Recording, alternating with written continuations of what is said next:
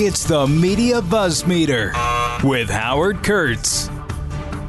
Bruce has just gotten a whole lot richer. The boss, Bruce Springsteen, selling the rights to his music to Sony Music Entertainment, in a deal valued at may be more than $500 million. This hasn't been officially announced. The New York Times has a story. Think about that.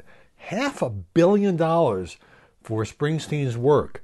This includes, the songs he actually recorded, plus everything he's written as a songwriter. I mean, we're talking here, Born to Run, Born in the USA, Blinded by the Light, but the Times story leaves out some good ones. Rosalita, Thunder Road, 10th Avenue Freeze Out. I could go on.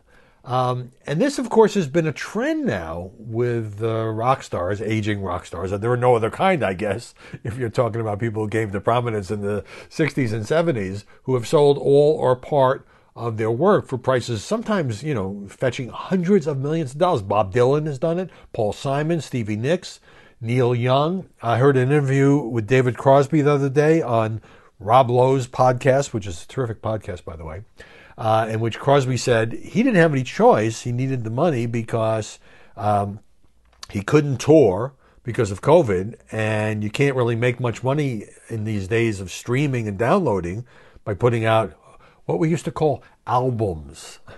And then they became CDs. Anyway, it goes on and on and on, the list.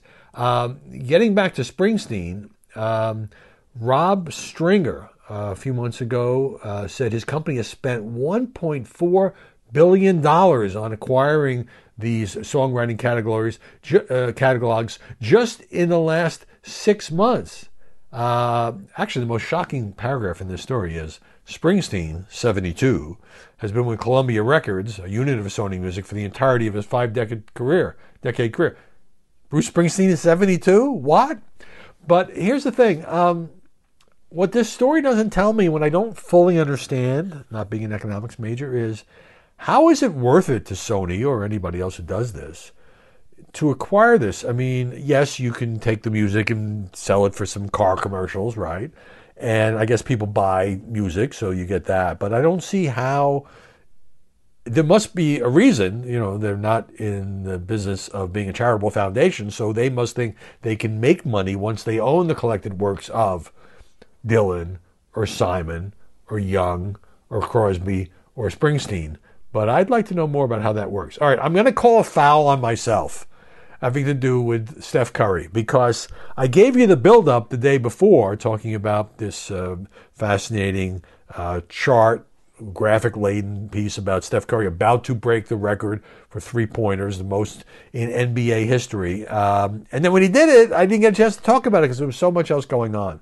But a lot of the basketball world paying tribute to Curry. And the thing about this is, it's not just that an individual athlete broke the record.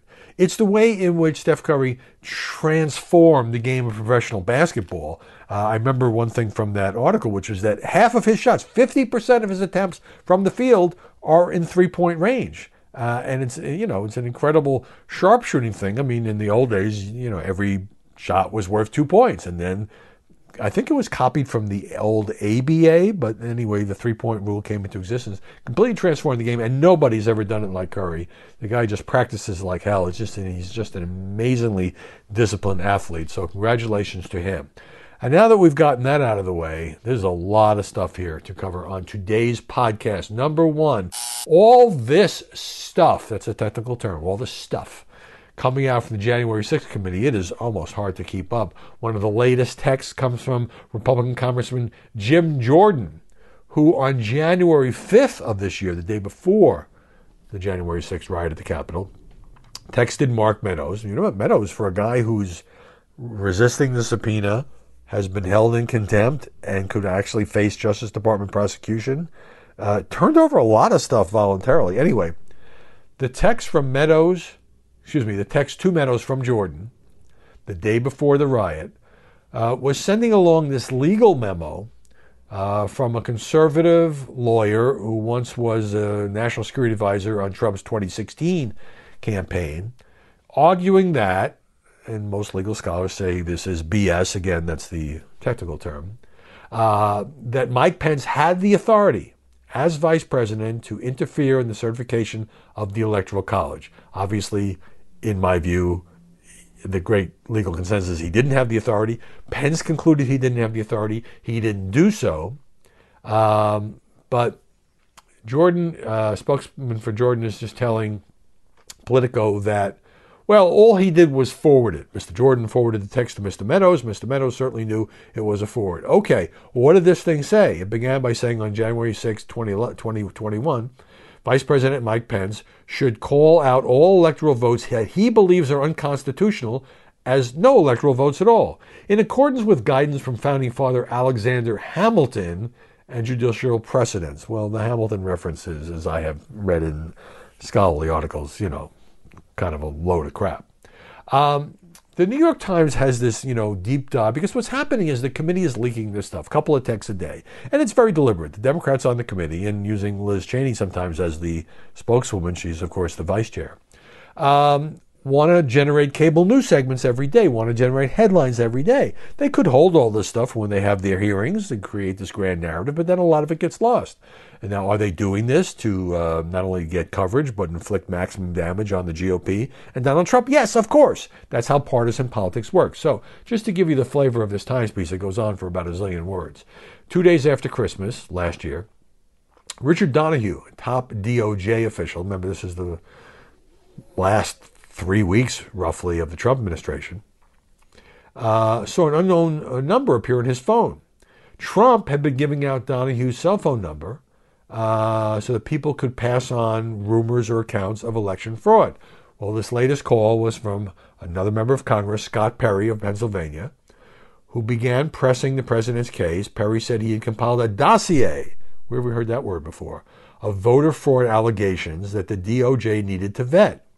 Jeffrey Clark, a Justice Department lawyer who had found favor with Trump, could do something about Trump's claims, said Perry, even if others in the department, in other words, Bill Barr, who may have just left by that point, would not. Here's the key paragraph. The message was delivered by an obscure lawmaker who was doing Trump's bidding. Justice Department officials viewed it as an outrageous political pressure from the White House that had become consumed by conspiracy theories. It was an example of how a half a dozen right-wing members of Congress became key foot soldiers in Trump's effort to overturn the election. And then it lists these people. They include Jim Jordan. They include Andy Biggs of Arizona.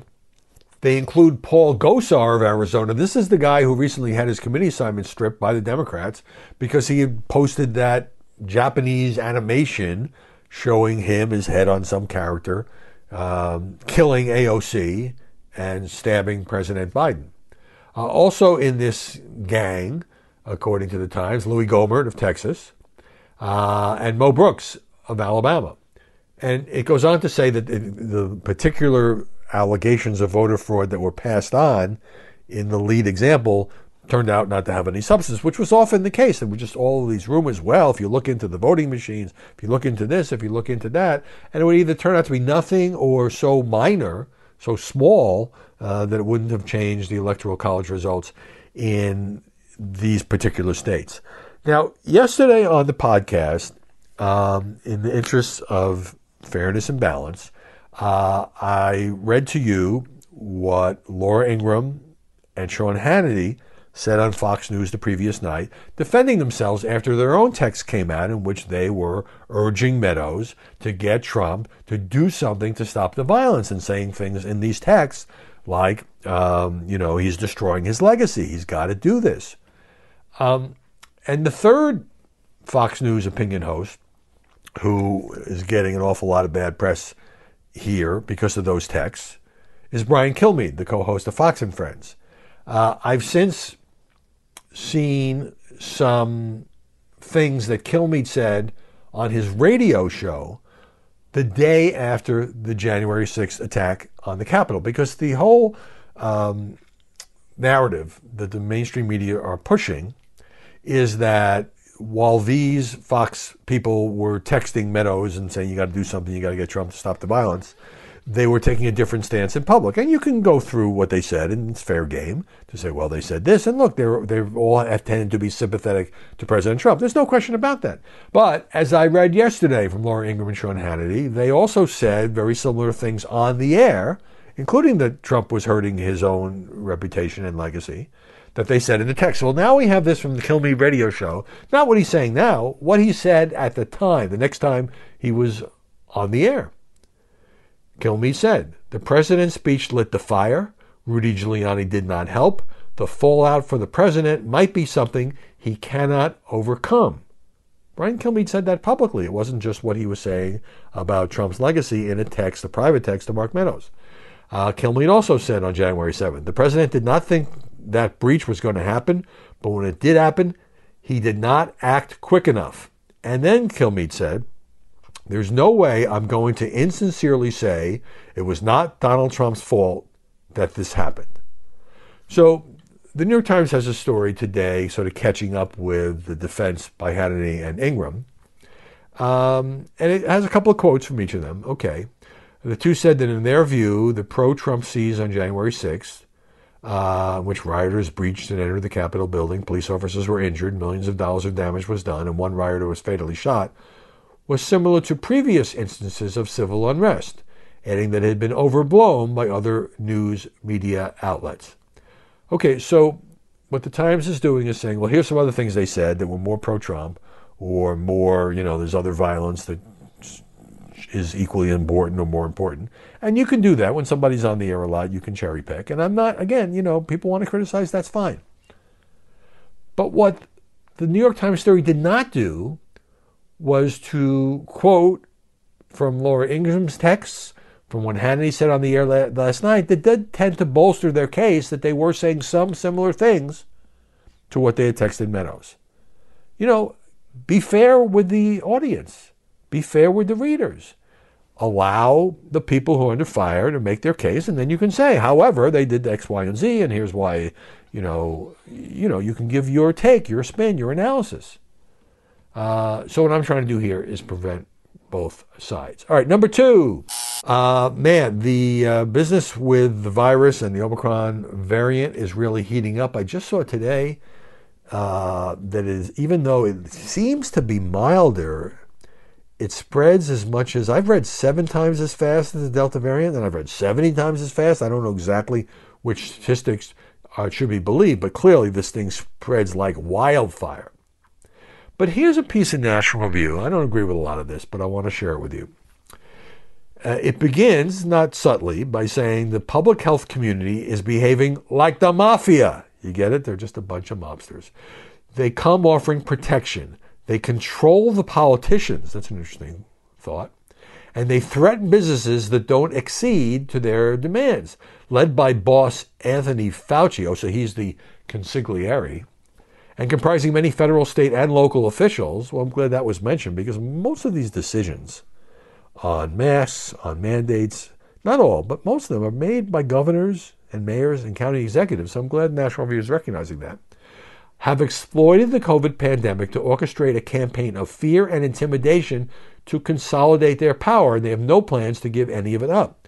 So this whole approach, and I try to provide all sides here, that these power-hungry bureaucrats and politicians are seizing on the pandemic to do things that, National Review and many others don't agree with, because they like power and they want to consolidate power. I just don't get it. Do you think that these, whether it's President Biden or these Democratic mayors or these Democratic governors, enjoy pissing off their constituents by saying you can't go into a restaurant or fitness center without wearing a mask? Do you think they enjoy telling businesses what to do? I mean, maybe some people think so. I think they're trying to save lives. Now, they certainly might be more prone to government intervention than many Republican office holders. But I think their motives are, nobody wants to be the Dr. No of this. I think they are doing this because they think it is the best thing for the people who voted for them.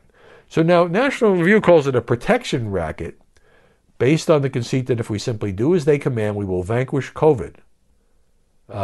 It started with the now infamous 15 days to slow the spread and then flattening the curve to prevent hospitals from being overwhelmed. By the way, some hospitals now today, again, are being overwhelmed. This is surprising to me because the numbers aren't as high as they were, say, last January. In Maryland, most hospital beds have filled up, and then Maryland is now, health officials are now advising their hospitals to put off elective surgery, wherever you heard that before.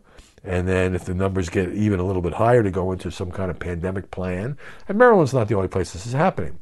Okay, back to National Review. The medical Cosa Nostra still insists that people who are fully vaccinated and boosted need to wear masks in public, even though they initially convinced people that masks were ineffective. I agree that goes too far. If you've been vaccinated and you're outside, unless you're outside in a very dense crowd, I don't think you need to wear a mask. You can choose to do so. Piece goes on to say, it's not just the public. Any politician who defies the orders of the public health community can expect blistering media coverage whenever there's a surge in cases, as has been the case with Florida Governor Ron DeSantis.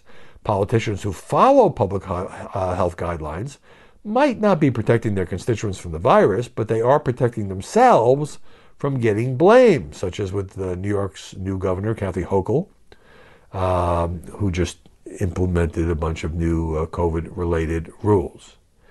There lies the essence of control of political leaders. The current COVID surge, which has been openly reported on, isn't being framed as Biden's fault. This is playing off a couple of comments by Chuck Todd, because he has agreed to defer to the experts. He's granted protection, and any blame for the persistence of COVID is targeted at those who are challenging his mandates. Now, the mandate thing is fair game to discuss. But here's the question I would ask. If politicians are deferring to the scientists at the FDA and the CDC, and by the way, they're not always right either, I get that. But what's the alternative?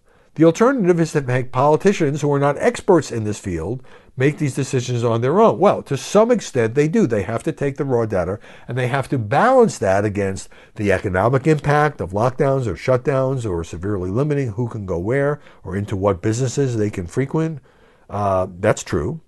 But on the other hand, if you don't follow the science, if you don't defer to the scientists, at least on the substance, then you get the kind of criticism that Donald Trump got, that he was overriding the scientists, that he was bringing in new scientists who would do what he wanted or at least back up what he was saying.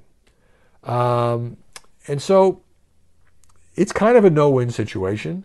But, the idea that they're just a bunch of mobsters trying to protect themselves and run a protection racket, I think is pretty harsh. It's interesting reading. Maybe you agree. But I wanted to put it out there. This brings me to a piece in The Atlantic, and I read a couple of pieces in The Atlantic the other day about, the pandemic's really over, and if you live in rural areas, you don't pay attention to it, and if you're a member of Generation Z, you're really not even following the coverage of COVID. Well, here's a piece by a woman in the very same magazine saying, my breakthrough infection, because she's vaccinated, started with a scratchy throat a few days before Thanksgiving. Because I'm vaccinated and just tested negative 2 days earlier, I brushed it off as just a cold. Got checked a few days later, positive. The result felt like a betrayal after 18 months of reporting on the pandemic. In other words, it could even happen to the reporters who cover COVID. I walked home from the testing center. I realized I had no clue what to do next. How would I isolate myself in a shared apartment? Why wait 10 days like the doctor at the testing site had advised? Should I get tested again? My partner, who tested negative, dragged a sleeping bag to the couch. Mask came on, the windows went up, flights were canceled. It's no fun to get this. But, the thing is, if you're vaccinated, you're not probably, almost definitely going to be hospitalized. You're not going to face the prospect of dying. Remember that 800,000 Americans have died from this deadly and frustrating disease. Now that the Omicron variant is here, says the Atlantic writer, many more Americans may soon have to deal with this breakthrough confusion. We do know it's spreading fast. What should you do? So she quotes one expert from the University of Minnesota as saying, look, people are perplexed partly because I think the guidance is confusing.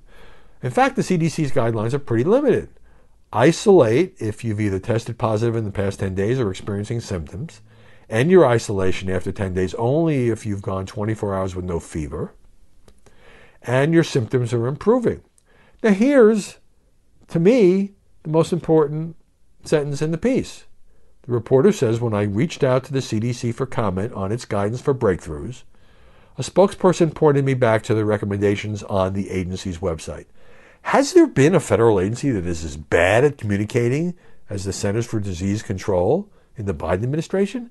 I mean, this is a major magazine that obviously influences coverage elsewhere, and nobody could get on the phone and answer questions. This is his, which is, when you get this, like, I refer you back to what we said on the website, it's basically no comment. It's basically screw you. It drives me nuts. Here's somebody trying to practice responsible journalism, and the CDC won't say anything. Well, no wonder people are confused and perplexed. No wonder they're not sure what to do. And look, there's this other element.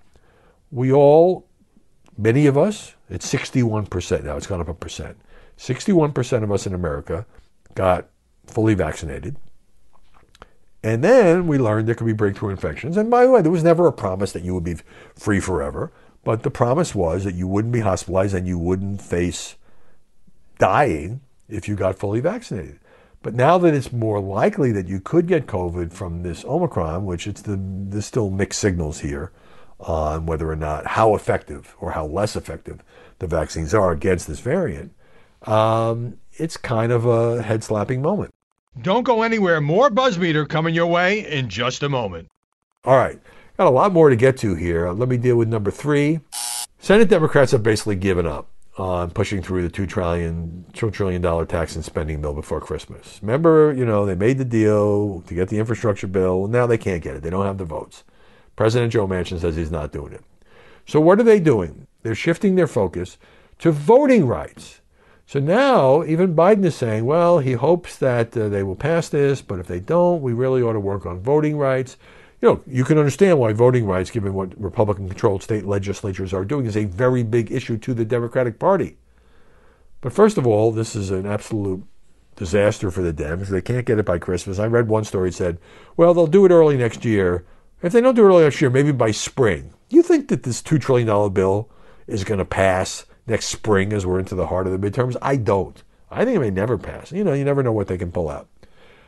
Joe Manchin was kind of ticked off when reporters asked him about it, being about one of the major things he's objecting to, according to reports, is another year extension of the child tax credit. He said, no, he's not opposed to it. These are bad rumors. But other reports say he is opposed to it or he wants it greatly reduced. Who knows? Anyway, here's a Washington Post story saying Senate Democrats are scrambling to find a way to pass in the coming weeks voting rights legislation. The problem is, in order to do that, they have to waive the filibuster. The aforementioned Senator Manchin and the not yet mentioned Senator Kyrsten Sinema are both opposed to waiving the filibuster for just about anything.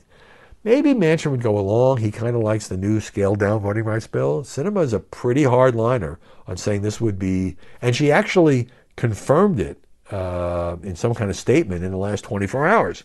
So you have these reporters, they just never give up. Well, the Democrats are now going to try X. Well, it's a meaningless story. No Republicans are going to vote to waive the filibuster to pass a voting rights bill that the GOP sees as favoring the Dems. And forget about Manchin. If you have Sinema coming out and saying, no, it's a bad idea to waive the filibuster because one day we're going to be in the minority, or maybe it's Manchin who used that language, then it's not going to happen. It is not going to pass. Now, maybe there's something here I'm not getting, but there's a reason it hasn't passed all year. And so, once you report that, you don't have much of a story, I think. All right, a couple of interesting items to get to on the podcast here.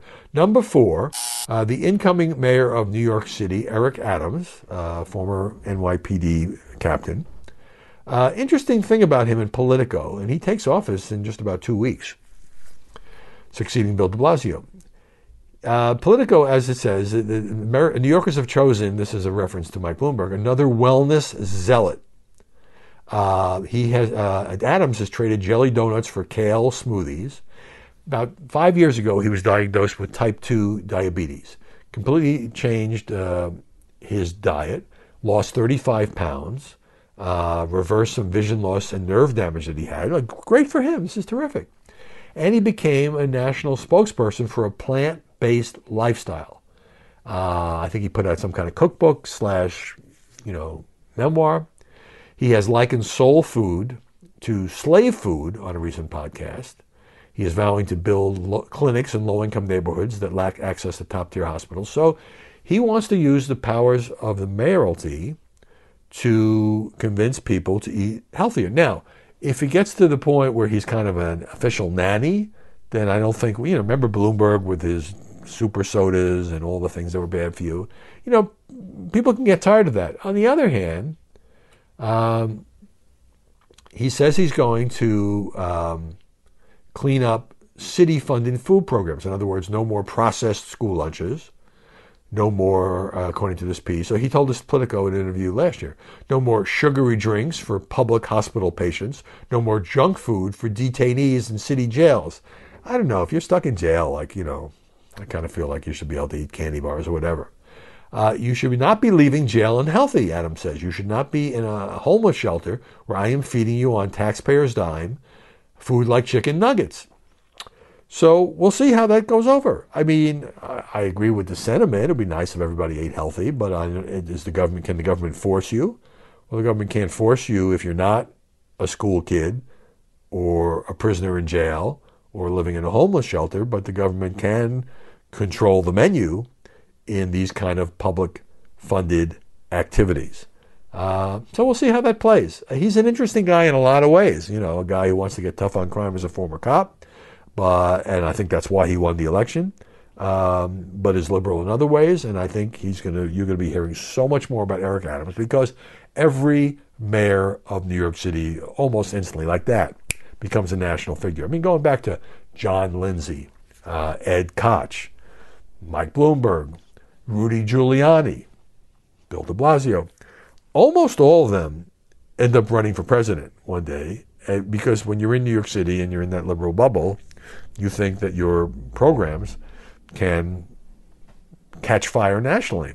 And all of them to date, at least, let's see, does this go back to, I guess Teddy Roosevelt was not the mayor, but he was an official in New York. Almost all of them have failed. Because New York City is not America, obviously, and you just have that sort of aura of being a big city liberal, whether you are or not, even for Republicans. I mean, as a Republican, to get elected in New York City, as Bloomberg originally was, as Rudy Giuliani was and is, you know, you got to be a pretty liberal Republican in order to do that. But, you know, look at Rudy. I covered his 2008 campaign, you know, the hero of 9/11, and he went nowhere. He leading in the polls for a while and went nowhere. De Blasio was a complete flame out. All right.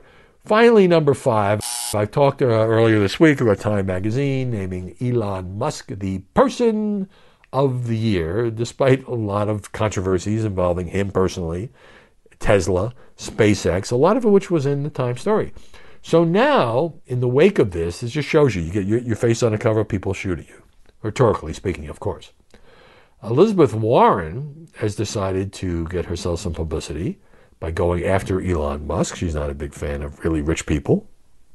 Or, I guess, in fairness to her, the senator would say really rich people who, in her view, don't pay their fair share of taxes. So she tweeted, let's change the rigged tax code so the person of the year will actually pay taxes and stop freeloading off everyone else.